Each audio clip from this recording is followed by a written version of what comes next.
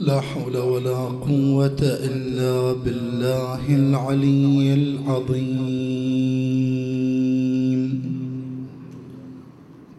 إنا لله وإنا إليه راجعون. وأفوض أمري وحالي إلى الله، إن الله بصير بالعباد. صلى الله وسلم عليك يا مولاي يا رسول الله، وعلى آل بيتك الطيبين الطاهرين.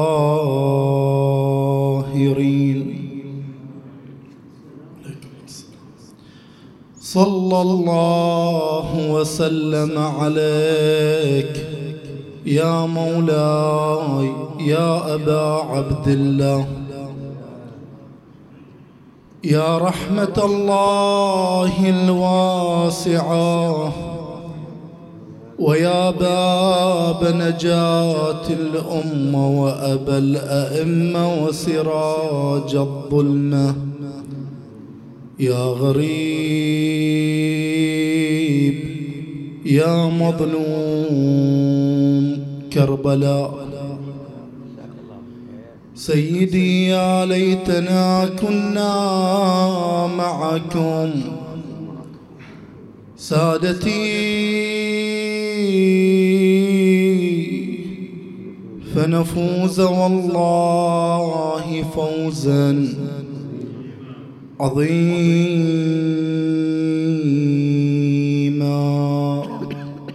ذاك المنى لو أن ذلك يحصل،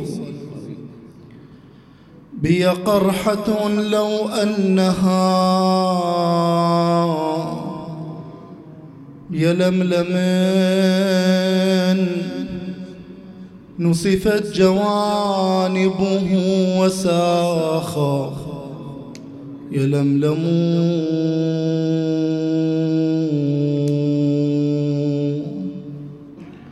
قلقا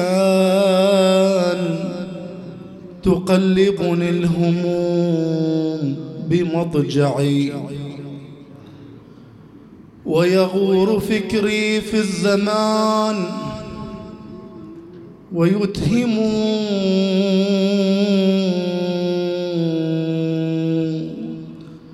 ما خلت أن الدهر من عاداته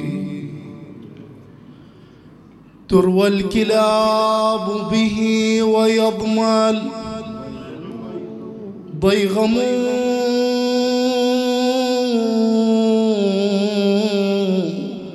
ويقدم الأموي وهو مؤخر،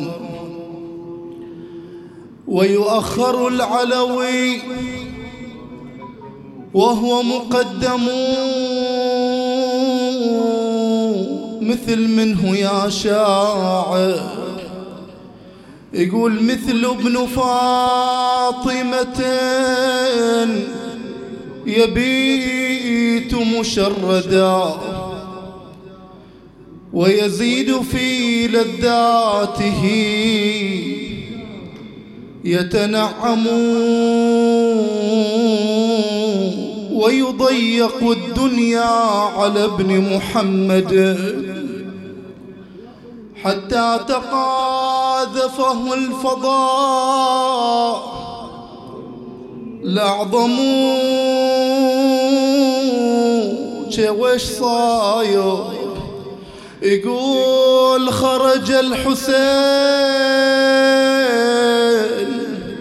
من المدينة خائفا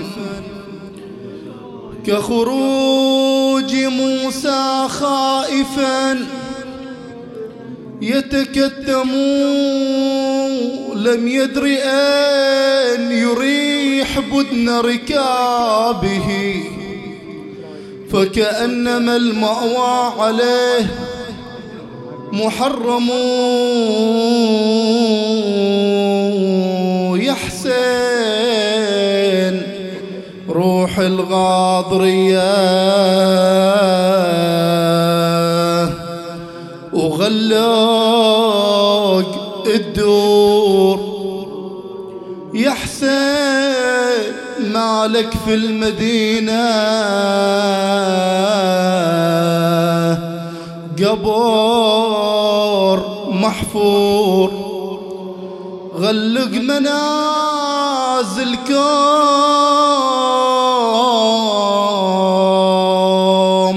وروح الغاضرية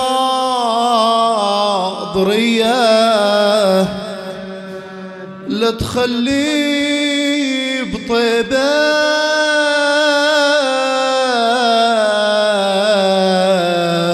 من أولادك بقية وانا عليكم في القبر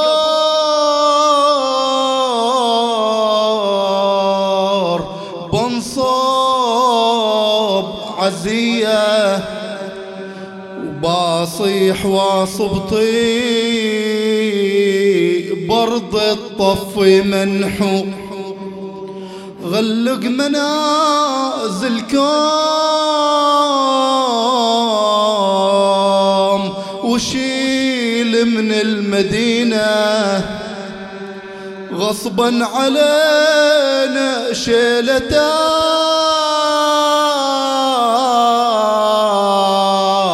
وصعبة علينا وقبرك بأرض الغاضرية حافرين يوم لك نجي بعد ذبحك يا ابني ينزو. وش سوى رسول الله؟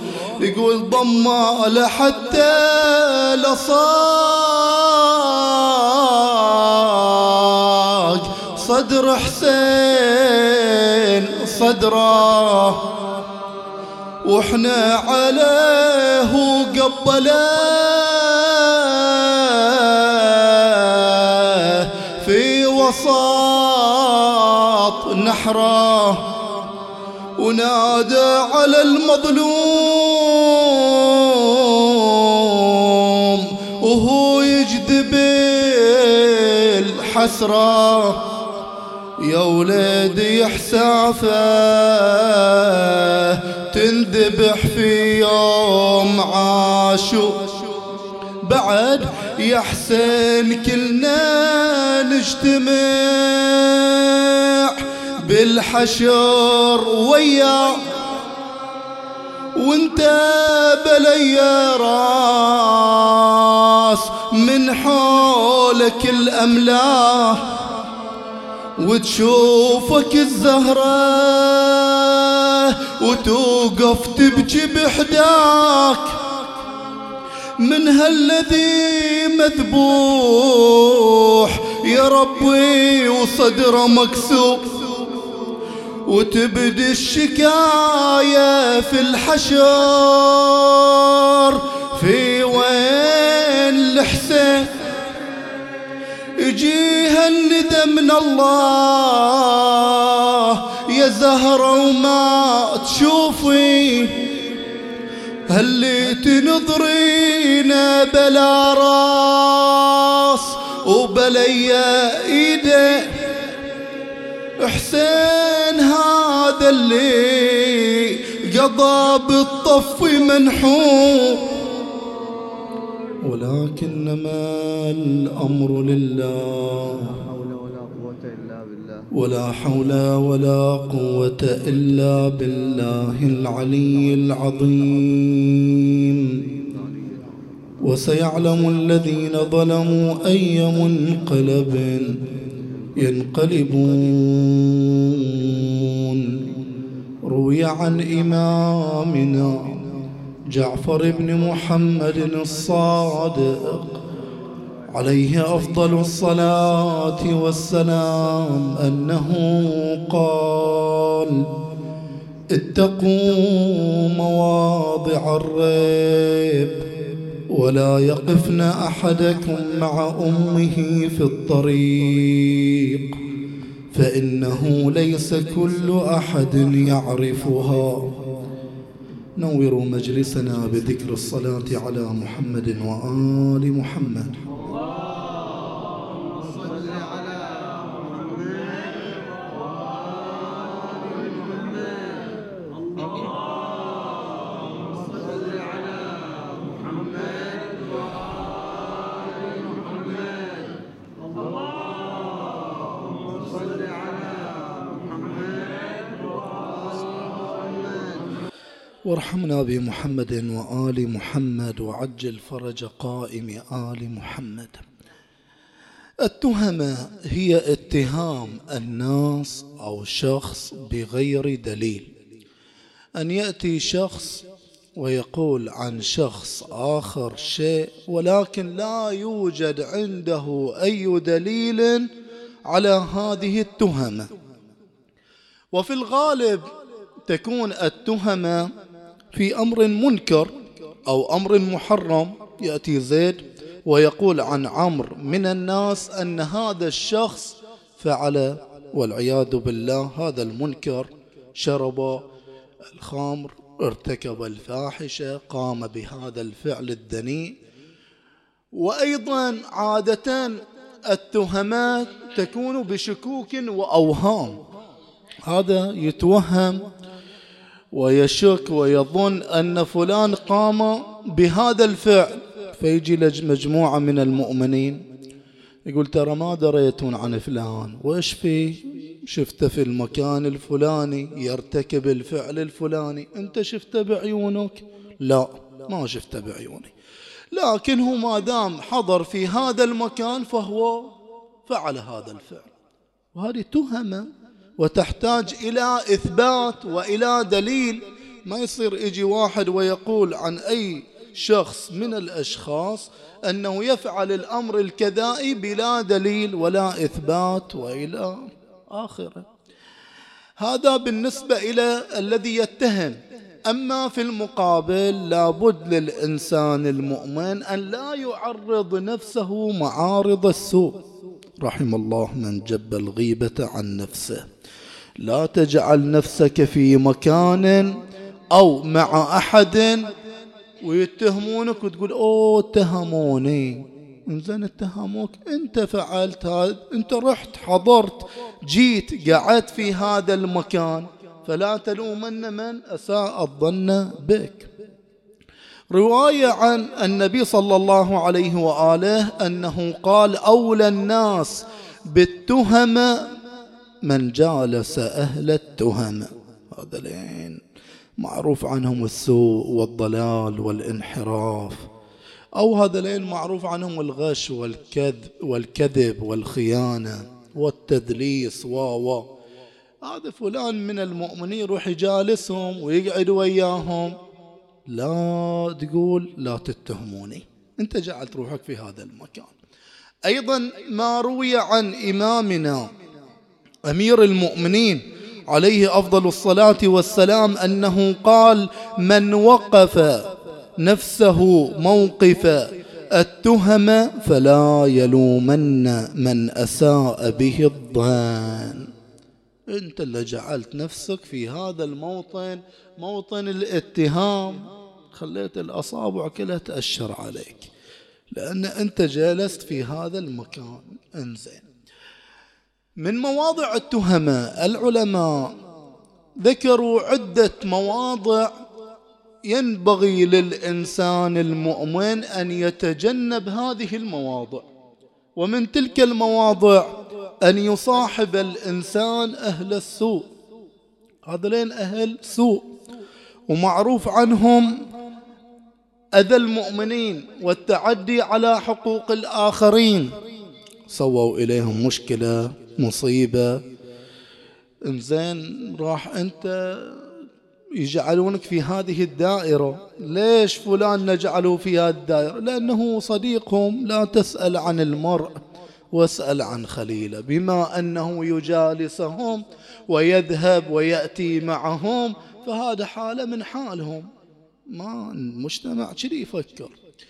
أيضا من المواضع التي ذكرها العلماء أن يذهب إلى الأماكن التي ينتشر فيها الفساد والعياذ بالله. ترايح إلى منطقة معروفة بالعهر والفجور والفساد، وتروح تقول باطل، بشوف صدق لو كذب هذا الكلام اللي يقولونه عنهم. ويطوفون جماعة بسيارة ويشوفونك في هذا الموطن، انت ما ارتكبت محرم في نظرك، انت اللي قاعد بس تبغى تتأكد تطالع. طافوا هذا بالسيارة، اوه هاكو هذا فلان هني، ويجون في الديرة ويقولون ترى فلان شفناه في الموضع الفلاني. هو مسكين ما سوى شيء، راح بس طالع ومشى. نقول انت الذي جعلت نفسك في هذا الموطن، انت ليش رايح الى هذا المكان اصلا؟ وليش مريت عليه؟ وليش قاعد تدخل الى هذه المواطن؟ فلا تلومن من اساء الظن بك. رواية خطيرة ومهمة جدا عن إمامنا الصادق عليه السلام، خلنا نتأمل فيها ندقق فيها. يقول قال لي أبي، يعني الإمام الباقر يحكي ويا ابنه الإمام الصادق، وهذا الكلام مو إلى الإمام في الواقع، إلينا إحنا. يا بني من يصحب صاحب السوء لا يسلم. كل يوم مشكلة، هذا السيء كل يوم يسوي له بلوى، وهذا رفيقه يطيح فيها، لا يسلم من مشكلة إلى مشكلة. ومن يدخل مداخل السوء يتهم، يجعل نفسه في مواطن السوء راح يتهمون الناس. ومن لا يملك لسانه يندم. الله، لسانك حصانك إن صنته صانك. هذا اللسان وهذه الجلدة، هذه القطعة من اللحم، الإنسان بها يرتفع وبها يدنو ويسقط. إذا الإنسان يجود هذا اللسان يملك الخير ويجعله في مواطن الخير، راح يصيب خيرا كثيرا في عالم الدنيا وفي الآخرة. ولكن الإنسان اللي ما يجود إنسانه واويله. فعلى كل حال مواطن السوء لابد للإنسان أن يتجنبها. وأيضا من مواضع السوء كما في هذا الزمان نشوف اليوم حرب كبيرة على الشرف والطهارة والعفة. يحاربون مو الإسلام بهذا الأمر، يحاربون الفطرة السليمة مثلية، وهذا مو اسم في الواقع، هو شذوذ وانحراف عن الفطرة. في كل موضع من مواضع الأرض جعلوا لهم شنو؟ راية وشعار ولباس، ولا ما يمشي على هذا الكلام فهو متخلف عقلا وفكرا، مبتعد عن الواقع المطلوب. فاليوم نشوف لباس، نشوف كرمكم الله أحذية، نعال، نشوف مثلا سير، ألعاب أطفال، هذا اللابتوب وغيرها وما شابه، آيباد، كلها عليها هاي الشعارات. زين أنا وش وظيفتي؟ لازم أتجنب هذه الأمور، أبتعد عنها، أبعدها عني وعن أولادي. باكر الولد يفكر يقول هذا من وين، شو هذا يعني، ويروح يبحث والعياذ بالله يمكن شيء فشيء ينجر. فالذي يرتدي هذه الألبسة وياخذ هذه الأمور جعل نفسه في موطن التهمة. أنت خليت روحك في هذا الموضع بهذا اللباس وهذا مثلا اللعبة المعينة اللي عليها هذا الشعار، أنت خليت روحك في هذا الموضع. خب ما له شغل، طفل صغير اي بلي، ولكن هذا الشعار وهذه العلامة تجر شيء فشيء. احنا نستصغر الشيء ولكن بعدين نشوفه شيء عظيم وكبير والعياذ بالله. انزين، ما هي نتائج التهمة؟ شنو يؤدي؟ إليه التهمة. التهمة تؤدي إلى نتائج وخيمة والعياذ بالله. أول نتيجة، وهي نتيجة ضالة ومؤذية جدا، شنو؟ إصدار الأحكام الجائرة في حق المتهم. يعني فلان يأتي ويتهم فلان أنه ارتكب هذا الفعل بلا دليل وما عنده أي شيء فعلا يثبت أن فلان فعل هذا الأمر، فإنه قد ظلم، تعدى عليه. أجيب لكم صورة.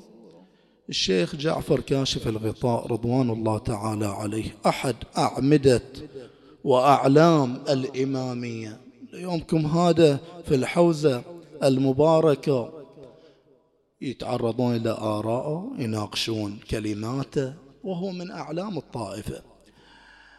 عادة الشيخ جعفر كاشف الغطاء قبل صلاة الظهرين يوزع شيء من المال على الفقراء والمحتاجين في المسجد، كل يوم هذه عادته، عنده صدقات كذا حقوق يوزعها على المحتاجين. ذاك اليوم وزع، خلص قام كبر صلاة الظهر وصلى 4 ركعات بين الفرضين. جاء إليه شخص يدعي أنه من سلالة النبي، ولكن أخلاقه لا تنتمي إلى مدرسة أهل البيت. إجا يما قال إليه شيخنا أنت وزعت أموال على المحتاجين، أنا بعد سيد ومحتاج، عطني من حق جدي. قال لي يا ولدي أنت لو جاي من قبل الصلاة كان حصلت لك شيء، أنا الحين ما عندي ولا شيء. قال إليه أنت كاذب، أنت سارق للأموال الشرعية، أنت كذا، واتهم الشيخ بتهم ما أنزل الله بها من سلطان. بس اكتفى، أعزكم الله، بصق على لحية الشيخ، لحية بيضاء نوراء، فنزل رأس الشيخ ورفع ثوبه وراح مر على المصلين من يساعد هذا السيد كرامة للحية جعفر. جمع عليه شيء من المال وأعطاه إياه. التهمة تؤدي إلى الظلم، إلى الجور. شوف التعدي شلون يتعدى على قامة من العلماء بسبب شيء، وهذا كله تهمة، ظلم وجور. انزين، أيضا من نتائج التهمة إفساد العلاقات الاجتماعية. وويلا، أي قد مصايب في المجتمع بسبب شنو؟ التهمة. شباب يريدون يتزوجون، يقول كل ما أتقدم إلى امرأة يرفضوني. ليش؟ قال لأن فلان فلان فلان يقولون عنك أنك لست بجيد، أنت مو إنسان سيدة. يتهمونه في دليل؟ لا، ما في دليل. بنت في مقتبل العمر تريد تتزوج، يطلعون على فلان يطلع كلام شائعة فيوقفون الخطاطيب ما يجون. وما شاء الله من القضايا في المجتمع بسبب التهمة، أن فلان يتهم فلان أنه يفعل هذا الفعل وهو ما في دليل. هذا أحد الصالحين، كما ينقل أحد العلماء رحمه الله، يقول أنا هذا فلان نقل إليه، يقول هو من الأولياء، من أهل الكشف والسير والعرفان وكذا. دخل يوم من الأيام مقبرة فشاف قابر يعني مهمل مو مرتب، فقال اللهم أرني صاحب القبر. شوي وإذا به يرى قصر كبير على كلام هذا العالم رحمة الله عليه. يقول فدخلت بستان أشجار، شوي دخلت إلى قاعة القصر وإذا بعرش كبير. وش حلاوته؟ واحد قاعد على العرش بأبه. سلمت عليه، ما شاء الله عندك قصر، وش حلاوته؟ قال بلي أنا أعمالي صالحة في عالم الدنيا، وهذا كله ببركات فعلي وعملي وصلاتي وكذا. شوية وإذا بوجهه تغير، صار أصفر. دخلوا من النافذة نحل يا بعض قاعد يمشون، فوصلوا إليه، هذا أخرج لسانه وعضوا النحل لسان هذا الرجل. فشفته أغمي عليه، طاح بالأرض، حركته قعد والصاير فقعد. قال لي أنت غير عبد صالح، وش اللي جاب لك هذا النحل؟ قال أنا عندي قضية وعندي مشكلة واحدة. شنو مشكلته؟ قال أنا رجل صالح وخوش رجال ولي مكانتي في القرية وجاهتي، فعندنا بيت جيراننا عندهم بنت، تقدمت أنا لخطبة هاي البنت، فيوم طلبت إيدها قالوا احنا نشاور البنت رفضتني، قالت أنا ما أريد هذا، واجد مؤمن فما أمضي. فيقول أنا كل ما جاء بعدين واحد يريد يخطب هاي البنت قلت لهم هاي البنت مو زينة وخربت عليها، حتى أنا تمت وتوفيت، وكل يوم يا عذابي إن هاي النحلة تعضني. زين وش أسوي؟ توسلت بأمير المؤمنين صلوات الله عليه، فقال لي أنا ما بيدي شيء، هذا الأمر أنت عندك حقوق مع الناس، فلا بد أن الناس يبرون ذمتك، لو بينك وبين الله طلبت من الله أن يغفر لك، ولكن أنا أطلب من الله أن توفق بأن ترى أحد من أهل الدنيا حتى يخلصك من هذا العذاب، يروح يبري ذمتك من هاي البنت. فيقول فعلا أنت جيتني والله جابك، روح هذا الزقاق هذا البيت، روح إلى البنت خلها تبري ذمتي. ورحت فعلا. يقول أنا مرة واحدة ما شفت روحي إلا عند القبر مرة أخرى، فذهبت إلى هذه البنت وطلبت منها أن تبري ذمة هذا الرجل. شوفوا أثر هذه التهمة في العالم الأخرى وشلون، غض النظر، ولكن أنا كما سمعتها من أحد الأعلام رحمة الله عليه أنه نقلها. فهذه الحادثة وغيرها الكثير، حتى أنا مرة من المرات كنت أسولف مع أحد المؤمنين يقول عندنا بنت وجدتها كانت ما تقبل أن هذه تتزوج، عندها عداوة ما تحبها. يقول فماتت الجدة، تيسرت البنت تزوجت، فرأت بنت هاي الجدة شنو شافتها في المنام، فقالت لها قولي لها تبري ذمتي، ترى أنا قاعد أتعذب في قبري. وهذه قضية، ولعل هناك الكثير من هذه القضايا. أيضا من آثار التهمة يولد الأحقاد والعداوات في المجتمع. الحين فلان يتهم فلان بشيء سيء، فراح شنو أنه يكرهه وما يحب إليه الخير، فراح يريد يثأر ويريد شنو أنه يبين أنه بريء أمام الناس، ويبين أن هذا فلان يكذب واتهمني جورا وظلما. ولذلك يقول تبارك وتعالى يا أيها الذين آمنوا اجتنبوا كثيرا من الظن إن بعض الظن إثم. وعن إمامنا السجاد عليه السلام من رمى الناس بما فيهم رموه بما ليس فيه. واحد يتهم الناس بأشياء موجودة فيهم، وهذه غيبة، راح يتهمون بأشياء ما موجودة فيه والعياذ بالله. وتعال شوف شلون يزيد اتهم إمامنا الحسين ظلما وجورا. يقول الحسين يريد أن يفسد في الأرض والعياذ بالله، حاشاك سيدي مولاي. شلون هذا الكلام؟ بعث إلى والي المدينة إما أن تأخذ البيعة من الحسين أو اضرب عنقه. ليش؟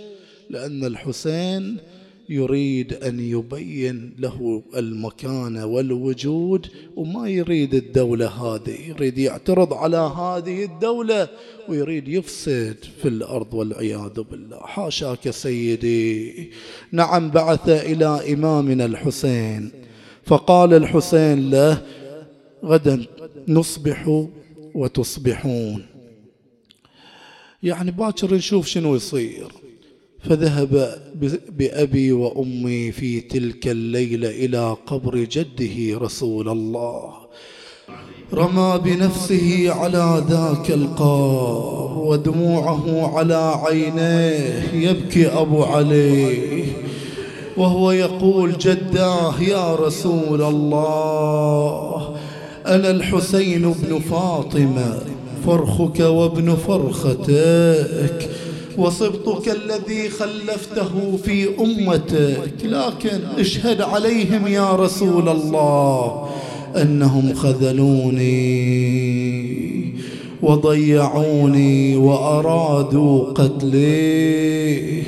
وقام أبو علي وصلى إليه ركعات وجلس حتى غفت عيناه، وإذا به يرى في عالم الرؤيا جده رسول الله فاتحا إليه باعا، ومعه صفوف من الملائكة وكلهم ينادون: وحسينا.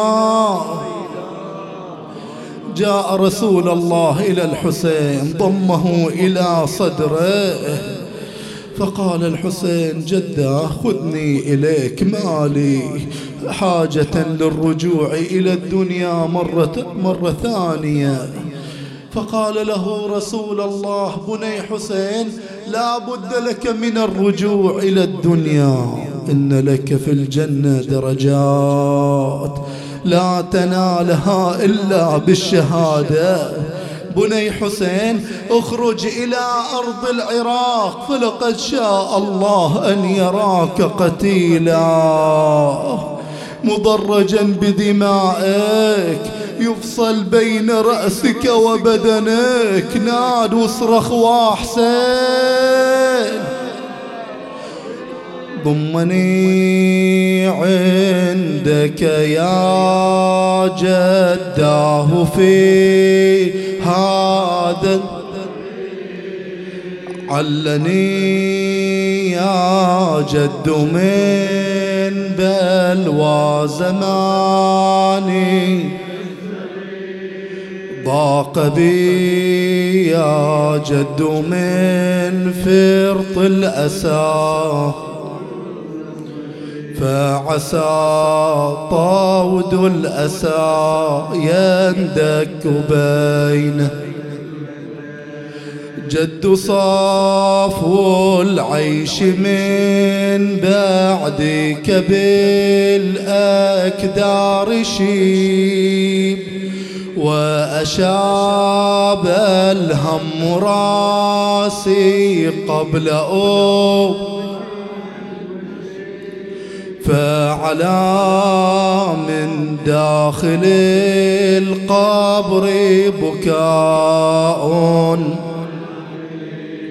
ونداء بافتجاع: يا حبيبي أنت يا ريحانة القلب حقيق بالبلاء، إنما الدنيا أعدت لي بلاء، لكنما الماضي قليل في الذي، فاتخذ درعين من صبر وحسم سابق، ستذوق الموت ظلما ضاميا في كربلاء، وستلقى في ثراها عافرا، وكأني بلئيم الآص شمرون، صدرك الطاهر بالسيف يحز الودج، وحسين وحسين يا حسين سافر واترك ديارك والأوطان، جني أعاين جثتك للخيل ميدان، وراسك مثل البدار يزهر فوق الاسنان، من تنظر زينب تشوف قبال هيلو، تنجي عقلي بذبحاك الشيعة من النار وبذبح شبانك مع جملة الأنصار، وتصير لجلك كربلاء مقصد الزوار. لا وين يا زوار؟ قالوا الغاضرية. خرج الحسين من المدينة خائفا كخروج موسى خائفا. إلهي بفاطمة وأبيها وبعلها وبنيها والسر المستودع فيها، عجل فرج مهديها. اللهم اشف كل مريض، اللهم فك قيد كل أسير، اللهم رد كل غريب. اللهم جماعتي الحاضرين فردا فردا، المؤسسين الباذلين، اللهم وفقهم لمراضيك، جنبهم معاصيك. اللهم اقض حوائجهم للدنيا والآخرة.